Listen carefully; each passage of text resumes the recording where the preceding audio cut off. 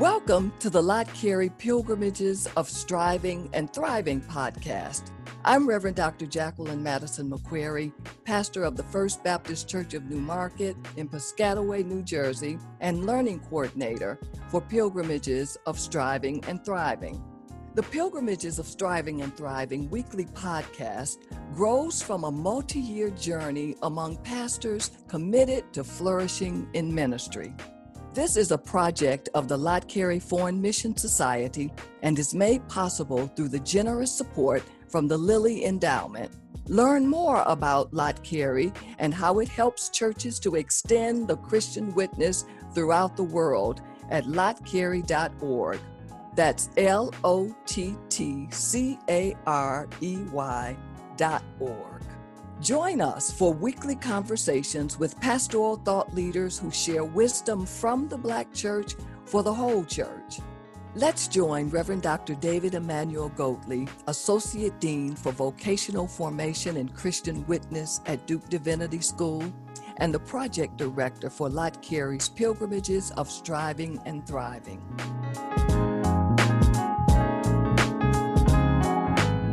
This week, he's in conversation with Reverend Dr. Roz Nichols, organizing pastor of Freedom's Chapel Christian Church in Memphis, Tennessee.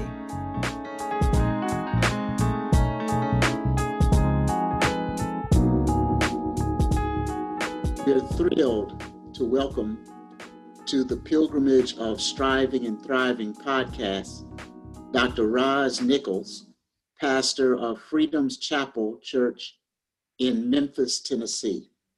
Dr. Roz, thanks for being with us today. Thank you for having me, Dr. Goatley. As you're aware, more than 50 pastors have been on pilgrimage together toward flourishing in ministry. Our assumption is that every round does not go higher and higher. We also believe that flourishing in ministry requires both striving and thriving, and that flourishing in ministry can be understood like a tree. Sometimes there are leaves, sometimes there are blossoms, sometimes leaves may be falling away, and sometimes there are only branches. Still, the tree can be healthy and thriving. Can you describe for us what flourishing in ministry looks like to you? Yeah, it has genuinely been all that you described about the tree. With that being said, I have had to examine, and the pilgrimage has really given me the opportunity to consider the journey both personally in terms of my own spiritual walk and professionally from the angle of my role as a pastor, and then in a third way, communally in terms of the shared journey with my congregation. Those seem to be three separate things for me, at least. And what I have discovered along the way is that each of those, while in concert with one another on some level, they don't always appear to be at the same place at the same time. And what I mean by that is, upon reflection, there have been times when perhaps the ministry was full and ripe with blossoms. But personally, I was experiencing the falling away of leaves. An example of that is that there was a season in which I had a lot of loss, both personally, the loss of my mom and my aunt, and then key leaders in my church were passing away. But it was also at the same time that the church got the gift of a new facility to move into. And so those two did not go, they weren't all at the same time in the same way of thriving, or they didn't look the same on the outside. And so I am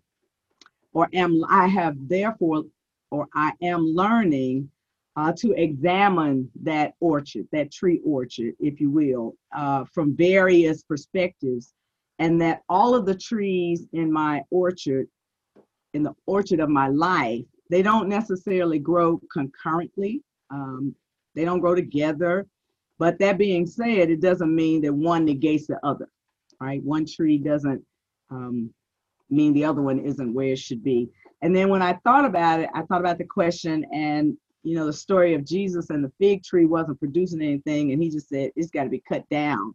That I don't necessarily need to cut down something that just doesn't look like it's growing in that moment, right? There's a part of that story I've heard preachers talk about. Well, it wasn't even the time for the fig tree to be producing.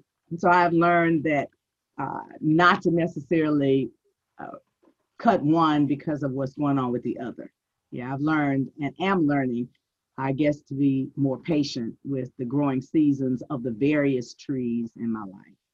Well, we've been working with Pilgrim pastors on something that we call a formula for flourishing. Not the formula, but a formula for flourishing, which holds that if a pastor's leadership capacity plus service context yields ministry content, there's a higher probability for flourishing. Or to say it a different way, that if a pastor builds her content out of serious attention to her capacity and her context, then there will likely be a higher probability for flourishing.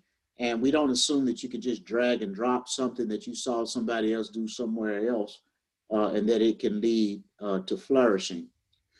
Can you talk to us a little about how your context of service is informing your content of ministry? We are situated in a neighborhood that is within close proximity to the University of Memphis. So that's that campus. And then 3 or 4 very diverse intersecting neighborhoods and communities, all of which are in their own various degrees of transformation and or even gentrification, if you will. And we also have around us 2 apartment complexes that are filled with low income African Americans and veterans. And so, and then another aspect is literally across the tracks. You talk about the other side, literally across the tracks from where our church is what once was redlined and zoned in the city exclusively for the white citizens, but now is slowly changing. I had a member who relocated to New York who intentionally sold his property to a young African American man so as to change the landscape. So all of that is going on in our neighborhood right around us. We have a large Latino community, Latinx community, a large transient community. All of that is different from where we were and has required us to reassess, if you will, who we were when we came into the neighborhood and what we expected as a smaller congregation. Our church is what I call a boutique church, in that we have been intentionally not desiring to be small so much, but intentionally what you experience in a boutique versus a big box store, if you will, that we are working to be relational in one-on-one kind of ways, and figuring out how to do that in the larger landscape of where we are now and have been for the last 6 years has been both a blessing and a challenge, some of which is because of where we are located versus where we were. So what we are currently doing as a result of this pilgrimage is some asset mapping, is asking ourselves, what do we have in our hands, and then being more concentrated on what do we see around us. The building that we currently are in, the apartment complex, were once built to serve each other and now no longer do that. The church, a Lutheran church, built the church and the apartment complex with the goal that the seniors would be able to literally walk out and come into the church building. We don't have that relationship currently, not with the same intentionality, but we're beginning now, 6 years in, now that we know that we're in this space and settling in like a plant that finally gets settled in its new pot, we're beginning to look around, and instead of expecting people to come to us, we're looking at how we can be available to others, born out of our content and capacity. So for instance, we have always had a social justice spirit in the life of our church. I came in as one connected to the issue of domestic violence. And so there's always been this thrust of how do you help folks on the edge? That really is a part of us. So we look at our complex behind us, and the towers are filled with veterans who have mental health issues and substance abuse issues, all of which are part of who we are. So now what we have to do is be intentional about availing our resources to them and finding out how they want to utilize the resources that we have. So I guess that's just one example. We use our building, housing, homelessness is a major issue in our area. And so we partner with another organization, Room in the Inn, because we now have a huge plant that we want to figure out. So annually we use the space for that. So, but those are things that we brought with us, right? But what we are doing now, again, is looking at what we as a relatively small congregation with a backdrop of all these larger resources around us can one-on-one do to help people. We are in the process of discovering our gifts as well as the gifts around us and learning how to be intentional about reaching out as opposed to expecting people to reach in. Well, it sounds like you're really pursuing what some people call an asset-based approach. That's right. To your context, rather than seeing problems and deficits. It sounds like you even talked about after you talked about the apartment complexes and, even some of the social demographics, which some people who are situated differently would see that as a problem to attack. You talked about these resources for us to, I guess in my word would be resources to give you opportunity to bear good and faithful witness to Jesus in the world.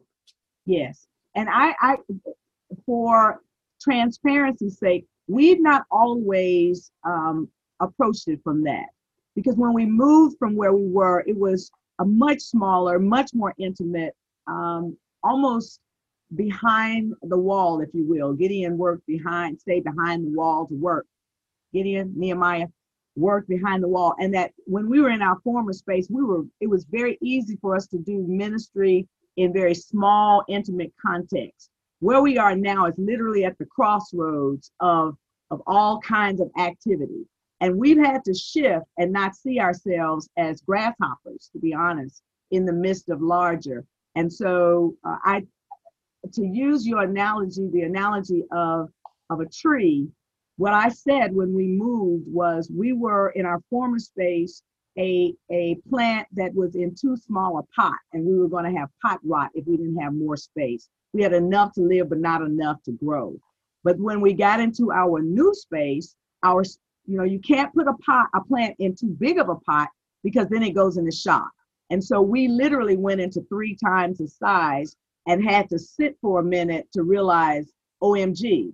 And we've struggled with that, quite honestly. But we're now 6 years in, beginning to say, okay, but what do you have in your hand? What do we really have? And what is around us? Because God would not have moved us here in such a powerful way for us to not figure out how to thrive in the way that works best for us. So it has indeed been a growing edge for us. A word to our listeners. Lot Carey's Pilgrimages of Striving and Thriving podcast is funded by the Lilly Endowment through its Thriving in Ministry initiative. We'll be right back with more from the interview.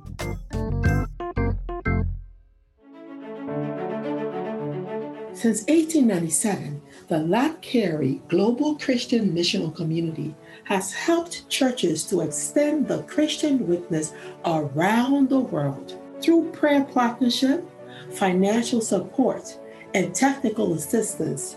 We come alongside indigenously led communities to support ministries of evangelism, compassion, empowerment, and advocacy.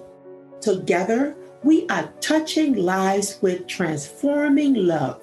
You can invest in churches, schools, clinics, and more throughout the world. Visit us at lotcarey.org. That's LOTTCAREY.org.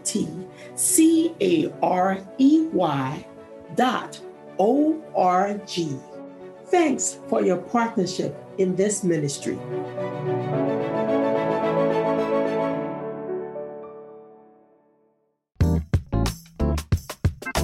Welcome back to the Lot Carey Podcast, Pilgrimages of Striving and Thriving.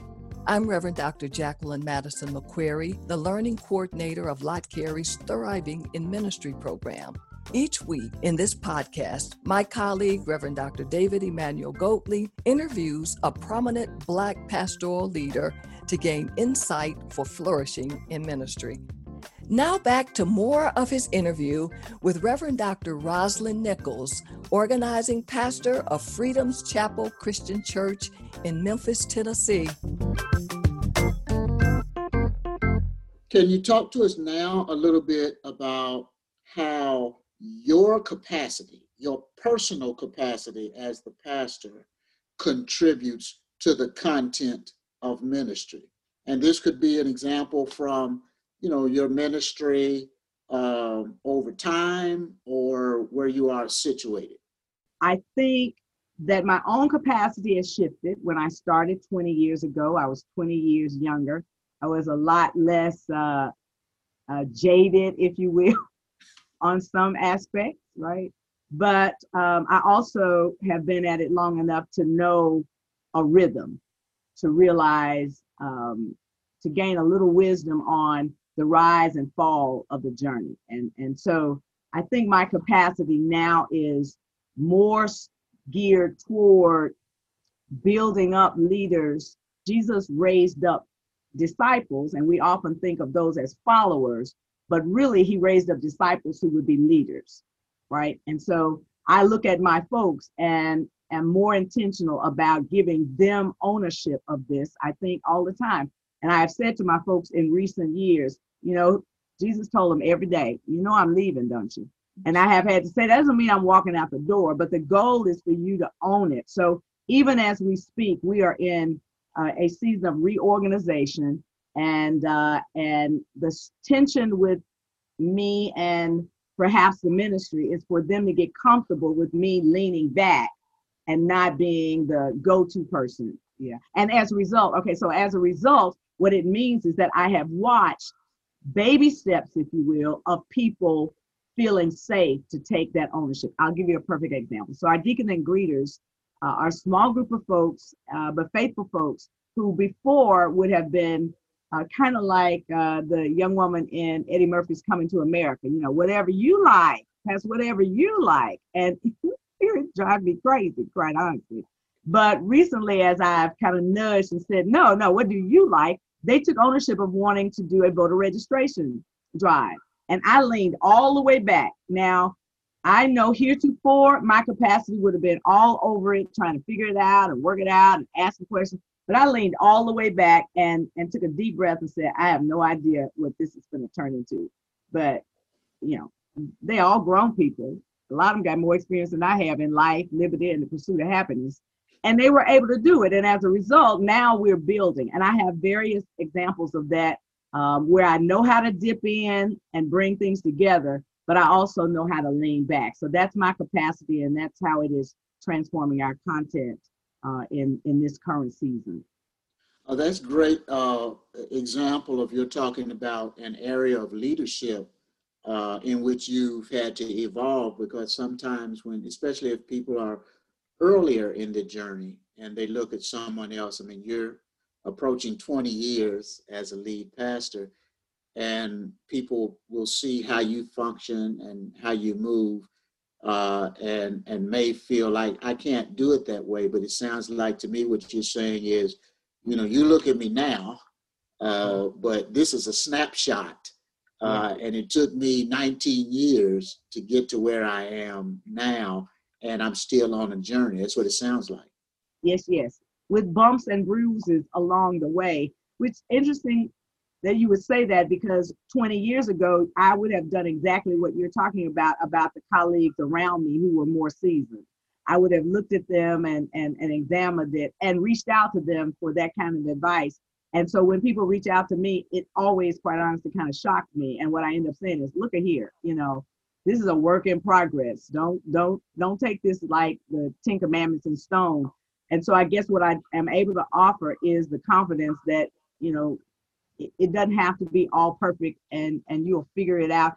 We don't always give ourselves permission to try and fail in our trying as well as succeed. Yeah. So I've learned that my capacity to be comfortable with that has expanded. You talked a little earlier when you were talking about push and you kind of self-edited, where you said you would have, I think, at least as I've heard it, you would have pushed hard or pushed differently. And so can you say how sometimes as pastors are trying to encourage people to do something different, it sounds like sometimes people may interpret a hard push when it may be a different nudge?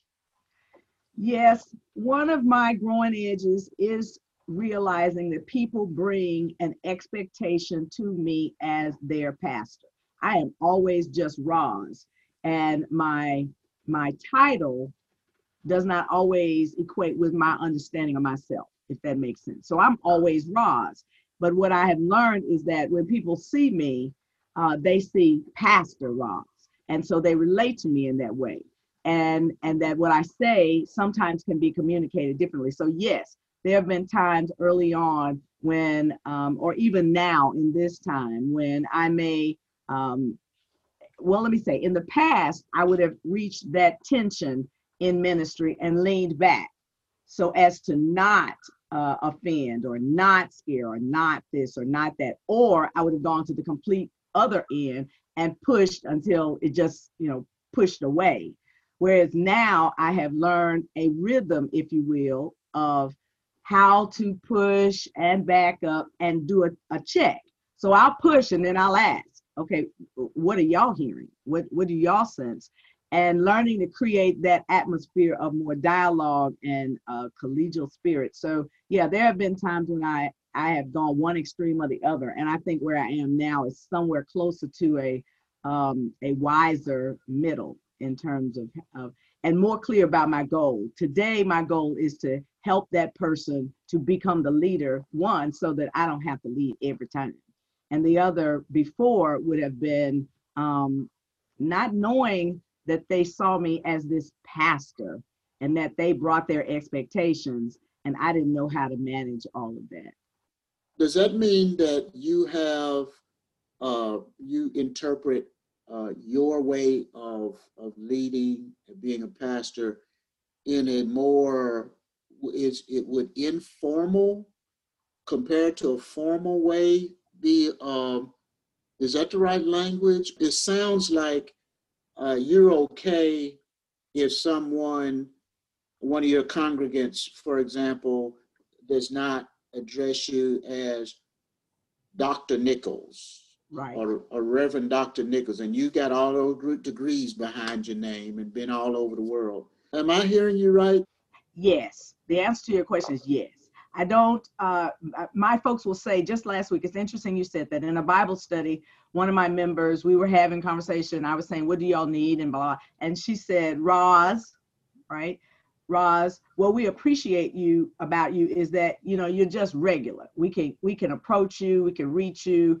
The children who have grown up with me, they call me Roz, but I've also watched people evolve. Those who have been with me the longest, there are moments when they shift depending on what they need, and I become Pastor Roz. But I grew up with people who were major players in our community, major folks who, when you met them, they would say, they were, for instance, Maxine or Vasco. That's who they were to me. I didn't call them Mrs. Smith or Dr. Smith. And something about that is attractive to me, that I can be all of that and still be approachable. That Jesus, when people said rabbi, a teacher, he was like, why are you going through all of that? And so, yes, that, and yet I've also, with colleagues in ministry who are far more formal, who have said things to me like, you're going to teach them to respect you, because I do know that as a woman in ministry, sometimes that does not work to my benefit in terms of respect and honoring who I am, so that when I do have to assert myself as I is the pastor, that it sometimes throws people off. I'll give you an example. I had a gentleman who was interested in joining the church. I have an assistant who I ordained. He's been with me now 17 years. And he is a father and a husband and 7 feet tall. And so this gentleman called me to say, he was interested in joining the church, but he had to talk to my assistant. And I said, why are you talking to him? And I was just curious. I didn't really think about anything. I just thought maybe that, guys to guys. And he said, well, I need to see if he's all right with me joining. And it just kind of floored me. My mouth fell off. I said, well, you got to ask him what he said. And before I knew it, the first and only time in my ministry, I said, whose name is on the outside of that building? Right. And so there are times when and I had a colleague once who reminded me, no, they will only refer to me wherever I go as Reverend Dr. Roz Nichols. And I'm like, okay. So I yield to it when it's necessary, but in the context of me and ministry at my church, yes, if folks call me Roz, but they respect the fact that I'm the pastor of the church, and figuring out how we all work that out is really organic in my place. I've told them I don't eat off of paper plates. I is the pastor. And if I was black male Baptist preacher, you'd give me a plate and a piece of chicken. So there are times when I create space, but it's not around titles and stuff. Yeah. It's more relational, probably. Yeah. Thanks for sharing that. I think that's part of the beauty of Black pastoral life is just the variety in so much of our lives, including the degree of formality and informality of different pastors. And sometimes there are these stereotypes, but what you're helping us to see is those stereotypes are just that. As a pastor of almost 2 decades, what brings you the most joy as a pastor? Oh, I love that question. Hearing someone say, I never thought of it that way, that makes my day. I realize at this stage, I really love Bible study and spiritual growth. I love that. That's really what keeps me fresh and alive in ministry are my Bible study and spiritual growth places. And when people say, yeah, I never thought of it that way, that's like fertilizer on my spiritual soil. And so my Bible study moments, my spiritual growth places that we do it formally and informally. If I preach a sermon and somebody comes to me later on, and again, it just made them think differently, that gives me joy. That is the greatest joy that I have in ministry, and watching people grow spiritually, even if they grow in ways that were unexpected to me, or people who I thought were wherever I thought they were, and to know that they're still open. My 82-year-old aunt who is still willing to explore and think about her faith differently, in addition to the 30-year-old who, texted me and said she was reading the book of Ruth and realized Ruth and Boaz might have actually had relations. And was that in the Bible? And I'm like, yeah, on a Facebook post. That, that is what makes me smile. That's what makes me stay with this journey. Has that changed over time when you were, say, maybe 7 or 10 years in? No. What has changed is my awareness that I need that to do the other pieces of ministry. That is, in order for me to attend to the administrative things or the things that are more challenging to me, that what I need are those moments and those opportunities for that. Do you remember the best advice that you received about pastoral leadership? Yes, and it relates to when we first planted Freedom's Chapel.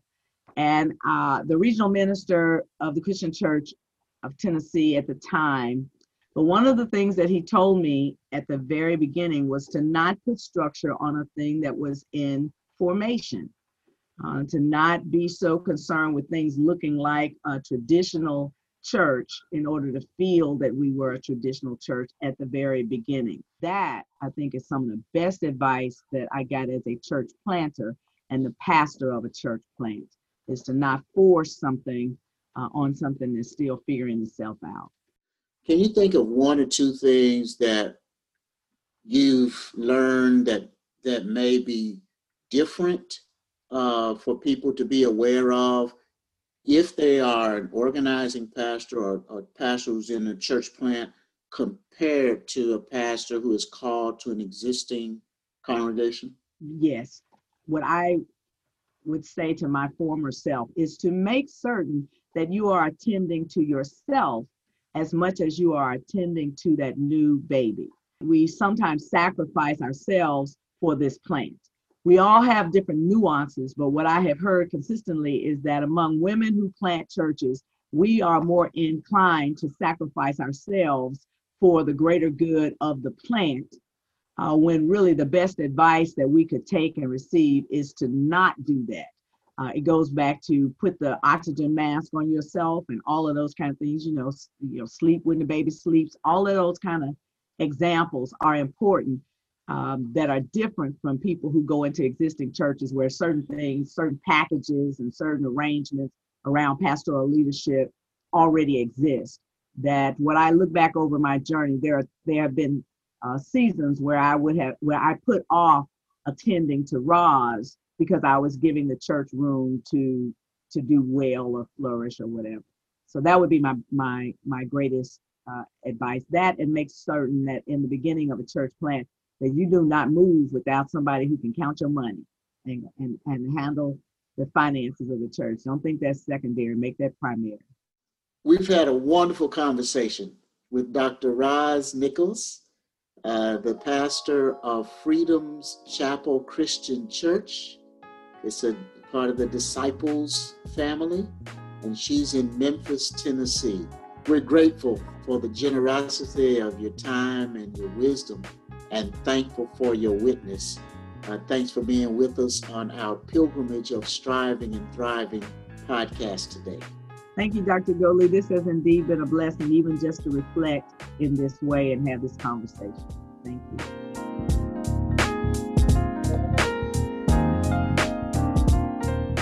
Thank you for joining us today for Pilgrimages of Striving and Thriving, a weekly podcast from Lot Carey as we listen in on conversations with prominent pastoral thought leaders. Join us next week for a conversation with a new guest and fresh insights. Wisdom from the Black Church for the whole church. I'm Reverend Dr. Jacqueline Madison McQuarrie.